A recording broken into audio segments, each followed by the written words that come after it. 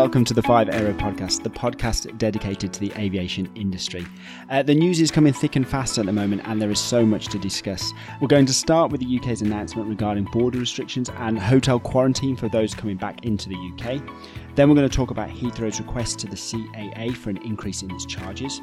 It's reporting season, so we're going to look at the numbers from the airlines and examine the knock-on effects for airports and air navigation service providers. Then we're going to revisit an old topic of slot allocations now that the new waiver has been announced. And finally, we're going to look at some better news regarding business travel coming back faster than we may have first expected.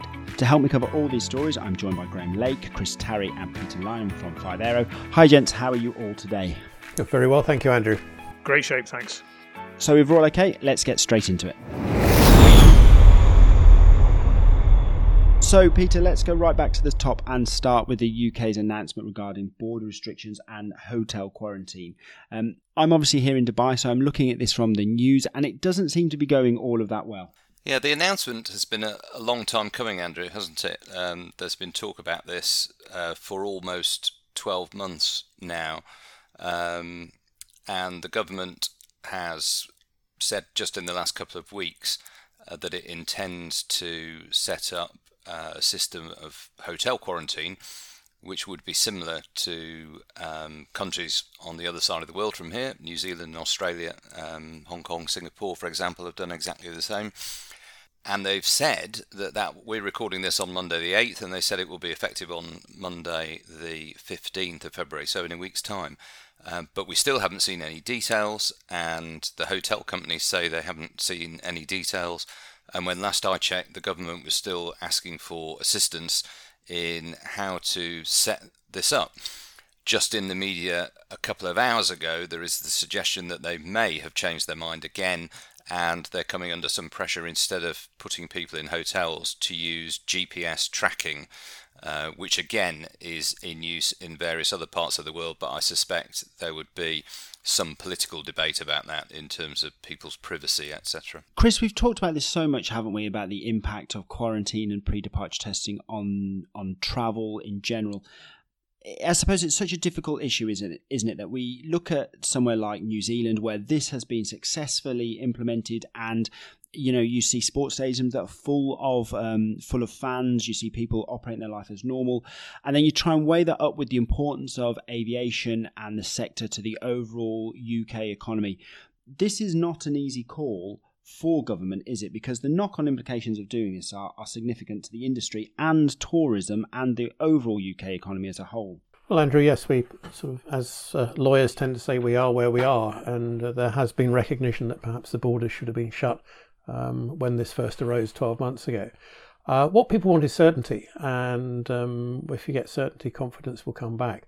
And unfortunately, it's about as clear as mud in some respects at the moment.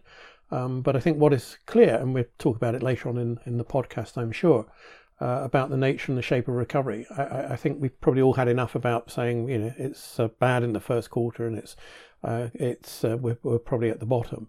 Let's look at how it's going to recover and why it's going to recover. And Peter, there are valid arguments on either side of this, aren't there? There is a reason why Heathrow are requesting these increases, but similarly, the CAA does have a valid argument for pushing back. Absolutely, and any person or organisation which suddenly finds themselves short of money, the first reaction is to try and increase the flow from the normal source. So if you're an airport, you'll try and get more money out of your users, which are the airlines. Obviously, the airlines don't really have that option at the moment. They can't exactly go to their customers and say, we want you to pay more for your flying, because nobody is flying at the moment. So I think most people would probably conclude that it would be fair if the airlines take a hit, the airports take a hit, and the air navigation service providers take a hit as well. The question is who bears what share of that.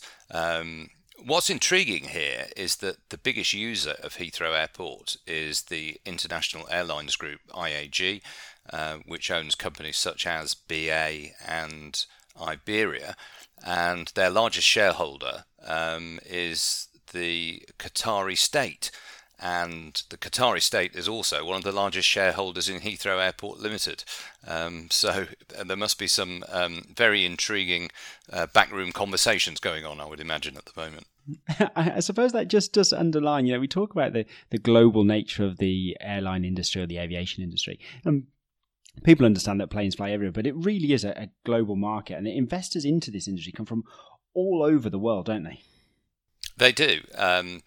The other major shareholder in Heathrow is a Chinese investment company, and one of the biggest stakeholders in some of the airports in Europe is a Canadian pension fund. So yeah, it's very much spread around the world. Well, I imagine they are all going to be very focused at the moment because it is reporting season as well. Now, we have seen some numbers come out of airlines that are, that underline the severity of the problem that the industry is now facing, but also that has knock-on effects for the airports and for air navigation service providers. Chris, what are we seeing out of the numbers from the airlines? Okay, well, I don't think there are any real surprises depending on what your starting point is. And we've heard some management say, well, they're in line with their own expectations. Well, that's not particularly helpful. It's probably more what the market is expecting. But, just a sort of very simple look over EasyJet, Ryanair and Wizz that we've had over the last week or so. And just comparing them and looking at how each has sort of reacted to the change on the revenue side and what it's meant for their costs. And, and very simply put, over the last 4 quarters, so starting off at the quarter ending the 31st of March last year, on a euro basis, I estimate that the operating loss, the cumulative operating loss for EasyJet's been about 1.3 billion euros. For Ryanair, it's just over 750 million euros. And for Wizz Air, it's just under 500 million euros. Now, these are the figures taken from their own company reports. But again, we can sort of look into it and behind it and look at where the cash costs are and look at the look at where the variables and where the fixed costs are and how the change has been. But I think what's equally important, so we've got a snapshot of what's happened, but it's always interesting and important to take a view on what management is saying for the future.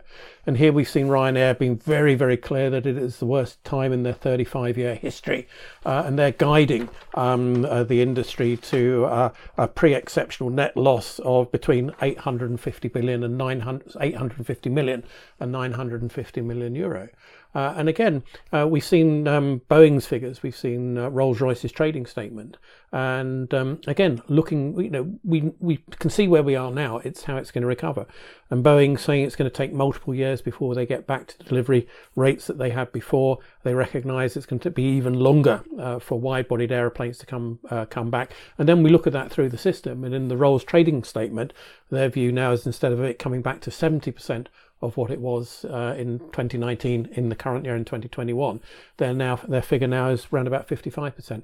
So again, it's taking what I would call the vox pop and feeding that into what are scenarios. They can't be firm models by any means at the moment. And the other interesting thing is to look when companies come out at what is said about the working capital statement and going concerns. So lots of things to read, and there will be as we go over the next few weeks too.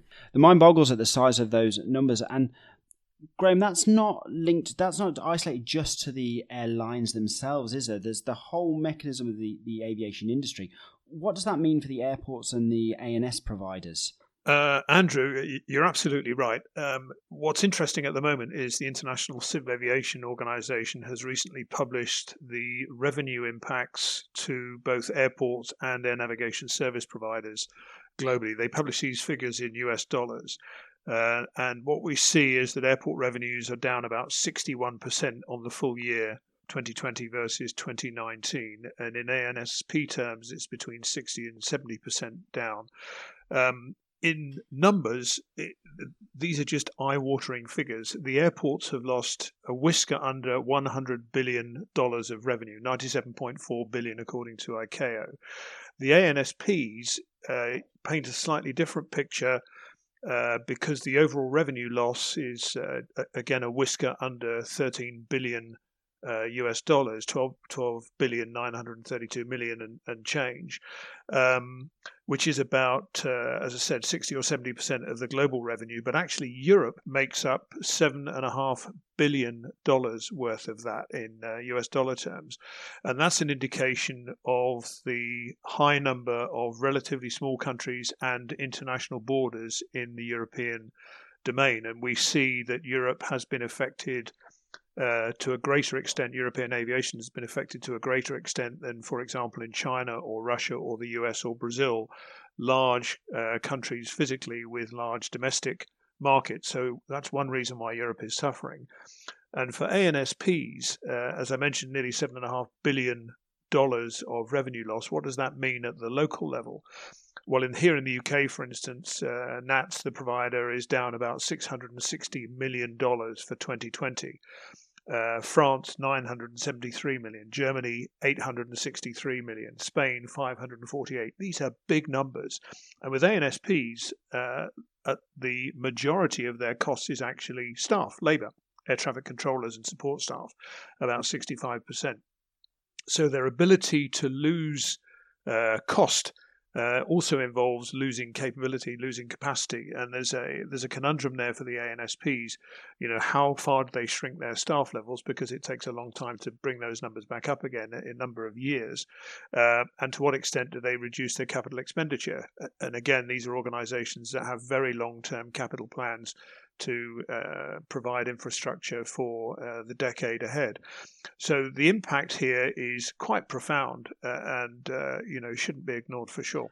And so then structurally, is it more difficult for an ANS to turn down costs? Because it's quite obvious with an airline or an airport, airlines can stop flying, airports could close terminals. To what extent can ANS providers really turn off that tap and reduce their cost base? Well, it's much more difficult for the ANS providers simply because of the high number of staff they have to provide the service that they have. So obviously you get into union arrangements and you get in, but more important, the thing that concerns them most, I think, is the ability to ramp back up as and when traffic returns. And of course, because nobody knows when traffic will return, and the predictions we have seen have always ended up being over optimistic, they have been reluctant to remove staff, but some have done that. They've certainly turned down their capital investment programs as well, but I think this year we're going to see more of that. In fact, I think we have to see more of that because it's clear that numbers are not going to come back anything like quick enough. Eurocontrol recently reissued their latest forecast, which is showing traffic staying around 50% of 2019 for the duration of 2021.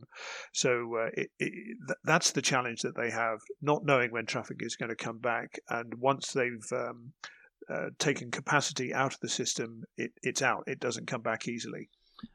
And just on that issue of traffic and when it's going to come back and the impact of it, Chris, we've seen that we've now had a new waiver for slot allocations. Was that expected, and what's the impact of it? I think, as you say, Andrew, what we've had is the 80-20 rule being suspended again for another season. And what it essentially means is that you don't have to satisfy essentially the regulator that you operate the slot 80% of the time within that season to be able to have that right to use it in the subsequent season. So what it means is that instead of throwing it open to others to come in, you can protect your position until things return more to normal. Now, there's an increasing debate of whether or the extent to this this actually will distort behaviour, and to who will be disadvantaged as a result. Now, if you're sitting on a pile of slots and you can't use them, of course, that's positive for you because it protects your position in the future. But I think over time we will see some challenge to this. Maybe not this summer, but it will be exposed as well because it does act to distort the market. What we're also seeing, which is quite interesting, we saw it in the case of Lufthansa and it's been muted in the case of Air France as well, that state aid is linked to giving up slots. And in the case of Lufthansa, they were required to give up slots at Frankfurt and Munich. And in the case of Air France KLM, there's a story that was running this last week that support, if the French government was to provide support, then 24 pairs of slots would have to be given up at Orly. So a lot of movement in this area. I was going to say, it's interesting. This is a really interesting area of the aviation industry. And I suppose the first slot waiver you can understand, and the second extension, fine. But where do we come down on this point? At what stage do we start to say, well, this is actually now stifling competition for, we've talked before about where you get disrupted markets or you get new entrants. It is actually stopping people who could come into the market and help the overall restart, but they can't get in because these slots are being blocked. Well, I would just make one other observation, then I'll hand over to Peter for a sort of very practical exposition. But what we've seen some slot trades, if you like. We saw Ryanair acquire 321 pairs of slots, I think it was, at Stansted that Ryanair had. That EasyJet had. I cannot find in the report so far what consideration was involved around that. But Ryanair talks about placing 7 airplanes more in Stansted, it would appear, or 7 aircraft equivalents. So, we're seeing that. And, if we look at the slot trades, it is happening. We've seen Norwegian dispose of some slots at Gatwick to EasyJet, and also Norwegian slots that had been leased to it from EasyJet and British Airways returned to British Airways and EasyJet. But from a sort of very practical point of view, Peter, what views do you have on that? I think the pressure will only start to mount when there is a need for the slots, to be honest, Andrew. So if you saw airlines starting to expand or new airlines come to the market and they couldn't get slots at a congested airport, then they would start putting pressure on the regulators and on politicians. But at the moment, we're still going in the reverse direction. The latest speculation I saw a couple of days ago is that Manchester Airport is going to close overnight. Southampton Airport is closing at the weekends. So we're still we're either flatlining or we're still going downhill here. And until we see significant recovery, I don't think that pressure will be brought to bear. I go out for my morning walk under the Heathrow flight path, and we're on easterlies at the moment at Heathrow because of the beast from the east. And you start to see 1 or 2 more airlines coming in during the day, but over the space of a couple of hours yesterday, I saw 8 aircraft land. And previously, that would have been nearer 80 than 8. So we're a way off, is my view. I suppose that's really a bigger point, isn't it? That especially in the UK, to less of an extent in Europe, but the vaccines are being rolled out, and people maybe we're at least the beginning of the end, and we don't know where that end is. But we shouldn't get ahead of ourselves here. The aviation industry is continuing and will continue to really suffer until we can get borders open and until we can get passengers travelling freely again. And the road back is a very long one, or it looks that way at the moment. Andrew, you're absolutely right. And the industry continues to hemorrhage cash. And again, looking through the reports that are coming out in detail, one of the things that's missing is cash in advance of carriage. If you've got no confidence of when you're going to be able to travel in the summer, you're not going to book now. And one of the real issues for this year is where this additional cash is going to come through. We've got airlines that have got a lot of access to, well, some airlines have got access to liquidity through debt. It's now about re-strengthening the balance sheets, and it's about equity, in my view. And we're at the bottom now. The issue, as we were saying earlier, is where the turning, how that turns and how it recovers and how quickly it recovers. I think, Andrew, you've highlighted a really important point there, because we've just been talking about the proposal of the United Kingdom to close its borders or very much restrict them. So we haven't actually got to the point where we've closed the borders yet. So how can we start talking about opening them again? And this is the point that the airlines are saying. It's all very well for people to take decisions restricting travel, but unless you are clear about what criteria you're going to use and what metrics you're going to try and hit in order to open them up again, people are not going to have the confidence to book. And we are in danger here of having 5 winters in a row in terms of airline revenue, which will not be good. And so it's going to be a long road back for the industry. Now, as we round out today's podcast, we have started to see, and it is anecdotal, but some information and some discussion about that business travel may come back faster than we first thought. Now, here on 5 Aero, we've always said that leisure and travel, as soon as quarantines are lifted and demand is, borders are open and people can fly again, leisure and tourism travel will come back really quickly. We saw that last year. As soon as the restrictions were lifted, demand came back instantly. But we'd always talked about business travel being much more difficult, not least now people can do so much more on Teams or Zoom. The cost of business travel and the economic shock. But we're starting to just hear things that it might not be as bad as that. We might see business come back slightly quicker. Peter, what are we hearing? We're just starting to see discussion, Andrew, with 1 or 2 financial services companies and professional services companies, which seem to be warming up their teams to the fact that they may be travelling for business purposes a bit earlier than was originally thought. But I think when we say that, we're talking about later on this summer, whereas it was previously thought that maybe that would have to wait till the winter or even next year. And in fact, 1 or 2 airlines have started to announce some relaxations in the restrictions they put upon their customers.